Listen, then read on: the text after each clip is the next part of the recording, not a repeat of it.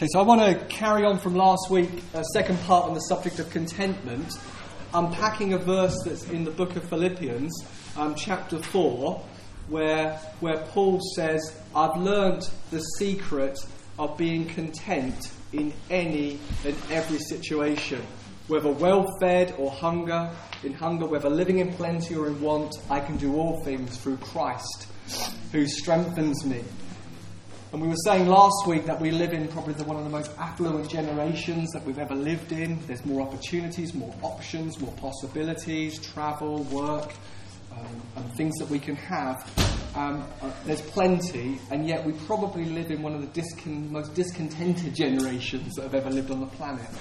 And when they measure measurements of happiness, we're probably one of the most unhappy generations that's ever been alive ever. If you compare this generation to other generations, we're not the most content and most satisfied generation that's been alive. And here Paul is saying, I've learned the secret of being content, of being satisfied. And we want to unpack a few of the things that the Bible tells us about how to be satisfied. Because Paul is saying in these verses, and remember that Paul is one of the most visionary people ever in the Bible. He's saying, I'll be satisfied, content, if I'm in jail. I'll be content, I'll be satisfied if I'm a millionaire. I'll be satisfied, content if people think I'm great. I'll be satisfied if I succeed. I'll be satisfied if people don't think I'm great and don't even like me. I'm satisfied in everything I do. Nothing can make me respond negatively. I'm not a victim to delay. I'm not a victim of success. So it's an incredible thing that Paul is saying, I learned a secret. I learned a secret. I don't know about you, when you hear that, you think, what is that secret, Paul? Because the life you're describing here is the life that we're craving after. That kind of inner world culture of contentment, of satisfaction, of hope, of joy, that can't be infected and stolen from what goes on around us. How many want that kind of culture in your heart? So the way you navigate life, that you're not broken by success, because some people are, and you're not broken by delay, but you're content in every and all circumstances. Mm-hmm. And so the first lesson we learned last week was that Paul says, I've learned the secret. In other words, he's saying, something has been taught to me from God that wasn't anything to do with my natural personality. Paul is not saying, I'm content in all these ways because I'm just a really satisfied person and that's my personality. He's saying, no, I learned the secret. And we can also learn from that contentment and satisfaction wasn't a spiritual gift he got zapped into. You know, if we said at the end of the meeting, we said now, right, if you want to be content and you want to be satisfied and you want to be all these things that the Apostle Paul was in terms of his inner heart and satisfaction, just come forward and the Holy Spirit will give you an immediate gift of contentment and satisfaction. We'll all come rushing forward. But Paul says, I learned the secret. I went to God's school. I went to God's gymnasium. And sometimes the way I learned was challenging and difficult. Remember in Asia, he says, I don't want you to be unaware of what we experienced in the province of Asia. He says, I despaired of my very life. In other words, it was so tough and so difficult, I wanted to die. And then he said, but this happened so that we wouldn't depend on ourselves, but on God who raises the dead. He's saying when pressure came, God, the one who uses everything and wastes nothing, redeemed it, and he taught me something through it. I went to God's school, I went to God's gymnasium, circumstances were redeemed so that I would learn how to be satisfied in God and in God alone. And also we just looked at another lesson, was that contentment and satisfaction is an inside job. Yeah. In other words, Paul is saying, I've learned the secret of being satisfied through Christ who strengthens me. It's an inside job. And we use the illustration of our Swiss cheese sole can't be filled from the outside in. You know, the Swiss cheese has got all those little holes in it. And the Bible will say that can't be filled from the outside in. And that God wants us to enjoy all things, that He wants us to enjoy the dreams, the legitimate longings, the things that we're after, the things that we'd love to do, the places we'd love to visit. He loves it when we want our business or our career to progress and grow. He loves it when we go and get an education and when we want to learn and we want to be developed. He loves it when we've got dreams to be married. He loves it when we've got dreams to have children. He loves it when we've got dreams of doing certain things. But those things can't fill our Swiss cheese soul. We can't ask them to do things that they can't do. That satisfaction and contentment is an inside job. It's something that happens inside rather than looking for circumstances and situations to fill our soul and do what they can't do. And that's often why we're often discontented and disappointed with circumstances or things or people or situations, because they didn't do what we hoped them that they would do, because they can't do it. Yeah. So, with some new stuff now. Lesson 3 from Paul and how he learned the secret of being content is this: that God is not a cruel joke God. In other words, He doesn't give prophetic promises, vision and inspiration just to set us up to fail. And that the powerhouse behind inheriting prophetic promises and things over our life is not circumstances aligning perfectly on the outside, but the powerhouse of inheriting the things that God promises both the individual and a local community, a local church, is identity. That Paul says to Timothy, I want you to fight according to the prophetic assessment of God. I want you to fight to believe what God says about you and the identity that God has spoken over you. So contentment then. So if we believe that I can only become what God has promised me to become if my circumstances are aligned, then if we feel there's a block between us and our prize, we become irritated, frustrated, discouraged and disappointed. But if we believe that actually inheriting momentum and inheriting what God has called us to be is actually about believing the prophetic assessment of God, that it's actually inside me, it's not something that happens to me, it changes everything.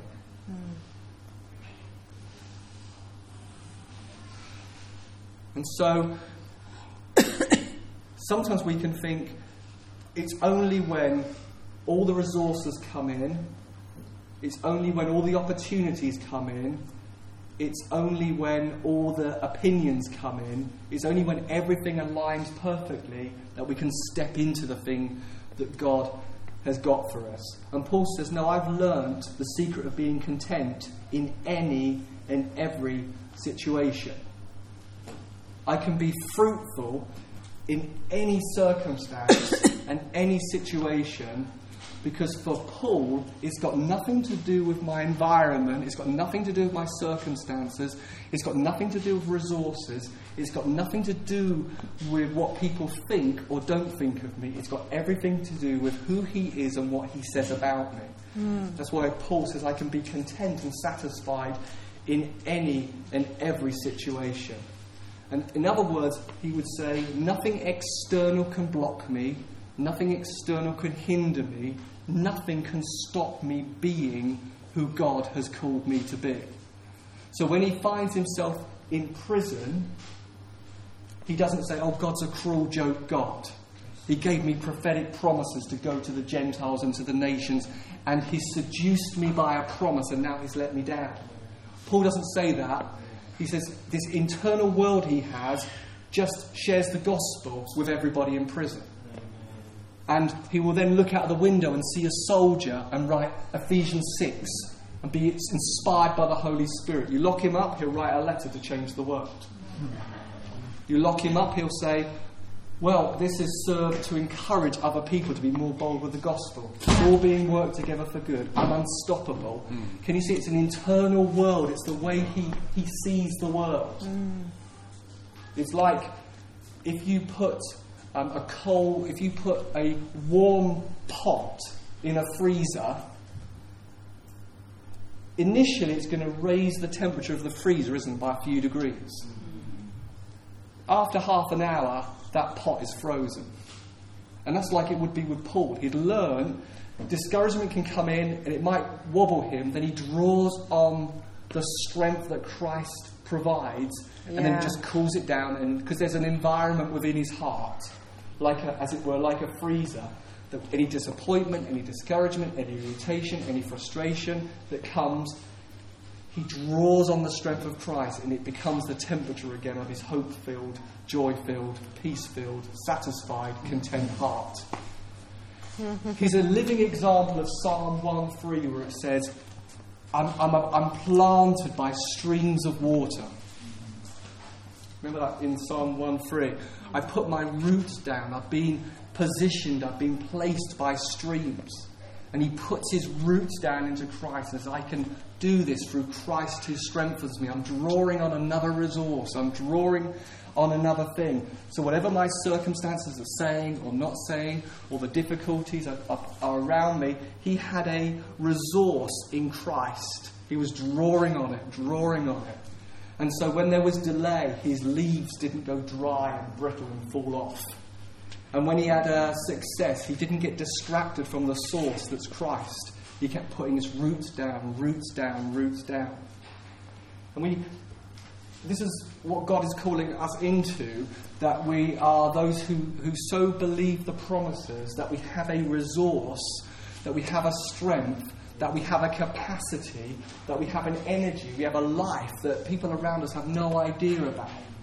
Because the world out there is looking for something out there to satisfy them, frustrated, irritated, angry when things get blocked. The believer has a secret route going deep, deep down into another resource. And it's not that we are not feeling what's going on around us. We feel things, but the temperature of our heart, the culture of our heart, the way we see, just takes hopelessness. It might feel hopeless for a moment, then it becomes hope. And we become hope-filled. There's always an answer.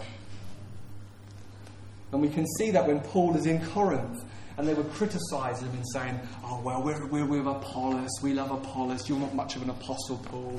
And, oh, we're with Peter, you're not much of an apostle. Paul's response is this: do you know what? I ultimately don't really care what you think.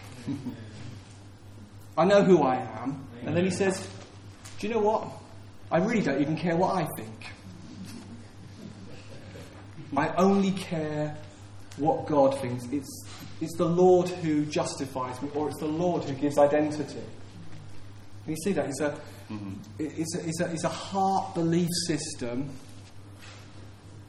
that gets its identity, its worthiness, not from performance, but from the assessment of God. And yet at the same time, is open to the truth being spoken in love, is open to correction, input, and advice. If you want to know who you should receive correction from in the Bible, it would be a donkey all the way through to a madman. Yeah. Actually, you see Balaam's donkey giving some feedback. You see a madman coming up to David. Do you remember? King David said, oh, maybe this is the Lord. There's opportunity to learn from everybody. There's opportunity to learn from a child. There's opportunity to learn and not be crushed. So you say, actually, I don't care what you think. I don't really care what I think. What does God think? But I'm open to feedback from everyone. And that's how Paul could say, I'm always satisfied because I'm drawing on another assessment.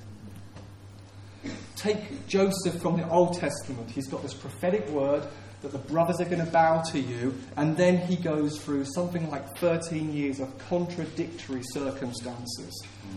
The Psalms say the promise was tested in his heart. But Joseph was a leader whatever his circumstances were. So he's a leader amongst his brothers. The brothers sell him as a slave. He's a leader in Potiphar's house. Gets accused of something falsely, gets chucked into prison. He's a leader in prison. He then gets elevated to work for Pharaoh. He's a leader over the whole of Egypt. Because identity, prophetic assessment, was what was governing him, whether it was with his brothers who were jealous and rejecting, whether it was in Potiphar where he was a slave, whether it was in prison where he's a prisoner, or elevated to the palace. Joseph is the same in every and any and every situation. That's why people say it's possible to bloom wherever you're planted.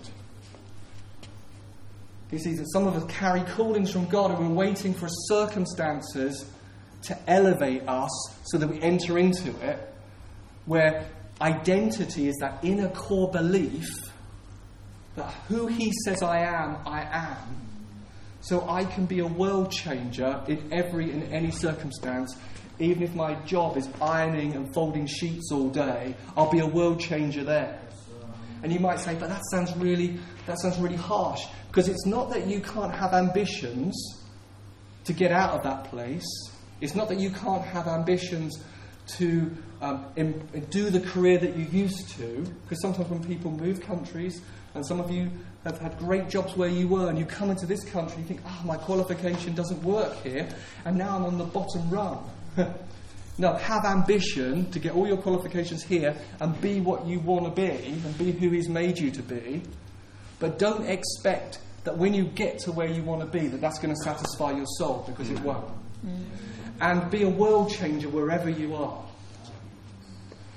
Because that's what the examples of like Paul and Joseph. Joseph's internal world, what he really believed was, I just love this word, catalytic. It changed the things around him. And some of us feel like we're slaves and victims of circumstances because we're looking for circumstances to validate us and promote us and give us what we need. But faith and identity is catalytic. It transforms everything around us. So that's why Joseph could be in prison and be a transformer of prison life, prophesying. Life is with Joseph. He's got an internal world that's transforming the world around him. So persistence and consistence and resilience are like someone described the three superpowers. Yeah, you be consistent wherever you are. You be persistent wherever you are. You be resilient wherever you are. Drawing on Christ, it's transformative around you. A private victory always becomes a public one. We see that with David. He fought the lion, he fought the bear. In public, he fought Goliath. Private victories. What you're thinking about your circumstances. Drawing on Christ becomes a public thing. Little things become big things. One of my favourite declarations is, it's impossible to be successful on the inside and for that not to manifest on the outside. It's impossible not to be content and joyful and peaceful and hopeful wherever you are, and for that inner world not to impact and change and transform the world around you. So good. Lesson 4. There's only a couple more. There is a false belief amongst prophetic futurists and visionaries that contented people are passive. Who would describe themselves? I see the future, in the sense, not your fortune teller. You see that prophetic sense. I'm believing for what God's doing. I'm believing for what He's doing in me. I can see the future. Who would be that kind of wired that way? You're that kind of prophetic visionary. And sometimes prophetic visionaries, like, I'm just that, I'm wired that. It's easier to see the future than it is to live in today. That's my battle. It's hard for me to be satisfied and content in the now because I can see what's possible so clearly in the future. So that's where my Swiss cheese soul needs to be filled with Him in the moment, not just living into the future. Yeah. But it can be that sometimes futurists and visionaries and prophetic people think, surely the contented and the satisfied are just so unaware that they don't see the needs around them. And so it's almost that the visionary then says, I don't want to be satisfied and I don't want to be contented. Because if I become satisfied and contented, where's the energy going to come from to keep me on my toes? Yeah. And so it can be, the trap for the visionary prophetic is, I constantly live in the discontented, dissatisfied state because that somehow gives me the impetus and the energy to keep peering over the horizon. And Paul would say, hey, I'm pretty much one of the most visionary, prophetic, futurist people who've ever lived on the planet, and I can live with when it's all happening and when nothing's happening. Because I've learned a secret. I've learned a secret where I can be visionary and prophetic and peering over the horizon on my toes to where the gospel, where the kingdom can go next. But in this moment, I'm the most satisfied, content person in Christ. I can do both. That's good. So contentment is the capacity to live with great expectation, great anticipation, great excitement about what's God going to do next, and yet completely satisfied and content in the moment. It's the capacity to live with every circumstance contradicting the promise, and yet not accusing God of being a cruel joke God, and yet finding joy and contentment in Him in this moment. It's the decision to say, I will not miss the smile of God, whatever's going on around me, even if everything around me looks opposed to the promise of what He said about my future. Lesson 5 then, and the last one. Rejoice in process. This is the antidote for if you're a prophetic visionary discontented with the moment. Live with a rejoicing attitude in process, because God loves process. Somebody once said that God's love language is process, because He loves relationship, and He gets to know us and we get to know Him through process. If He just turned up and did it all, there's no process, and then there's no invitation into relationship. And He wants us to go deep with Him. Do you remember the story of Nehemiah? He hears that Jerusalem's walls are down. He's moved by God to restore Jerusalem, to get the walls back in place. And there's a moment when the walls are in place, but the gates are not yet in place. And Ezra reads out the promises of God, the covenant of God, and the people begin to mourn and weep because they realise they've really fallen short from living according to what it looks like to be a follower of God. And they're mourning. And then Nehemiah stands up and says, rejoice, this is a time for feasting. The joy of the Lord is your strength. And Nehemiah is saying in that moment, the gates are not in place yet. We're not finished. And we've just heard how far we've fallen short of how God has called us to be. But this isn't a time for mourning or sackcloth and ashes or despair. This is a moment for rejoicing, delighting and being glad. To rejoice in process. To rejoice in the moment we're in now. To milk this moment for everything it is. It's that moment when you say, God, I'm seeing that I want to see this attitude changed. And you're thinking, oh, I see this attitude and I want to see it change. And God says, rejoice, let the joy of the Lord be your strength. It's going to change through process. Find something to rejoice about in it. Wow. If you got less frustrated or irritated by circumstances than you did last week, rejoice in process. If you only got grumpy once and you used to get grumpy 8 times, rejoice in process. The joy of the Lord is your strength. I'm not as grumpy as I used to be. I was only grumpy once. Yes, rejoice in process. The gates are not in place in Nehemiah's language, but the walls are in place. Rejoice in process. Rejoice in what God is doing. Paul says in this, he says, rejoice in the Lord always. I say it again, rejoice. Find something to rejoice in and about yourself, about God, about your circumstances. about what's happening in your life, rejoice. See where process is taking place. Because satisfied people rejoice. Thanksgiving, appreciation and gratitude are doorways into joy. The Holy Spirit is, in his very nature, joy. And when you rejoice, and when you find what to say thank you for, and when you're grateful and appreciative, you connect to the Holy Spirit. And the Holy Spirit is joy. And joy, Nehemiah says, is strength. The joy of the Lord is your strength. And so that's a powerhouse for the contented, is I'm connecting to Christ who gives me strength, and joy is strength. And so we're not just gritting our teeth and getting by. We're those who put our roots into Christ. So we should be not like the stoical kind of gritting our teeth kind of people, but the most joyful, alive people on the planet. Whatever's facing us and whatever we're going through, or however tough it is. I'm finding a reason for joy.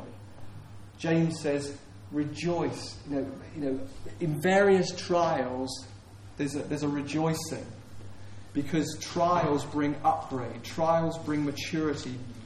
Let me read that verse. Consider it pure joy, my brothers and sisters, whenever you face trials of many kinds, because you know that the testing of your faith produces perseverance. Let perseverance finish its work, so you may be mature and complete and not lacking anything. And so it's rejoicing in this moment in the process. He's going to use everything. He's going to waste nothing. He's going to mature me through the process. I'm going to be upgraded and complete and lacking nothing through this moment.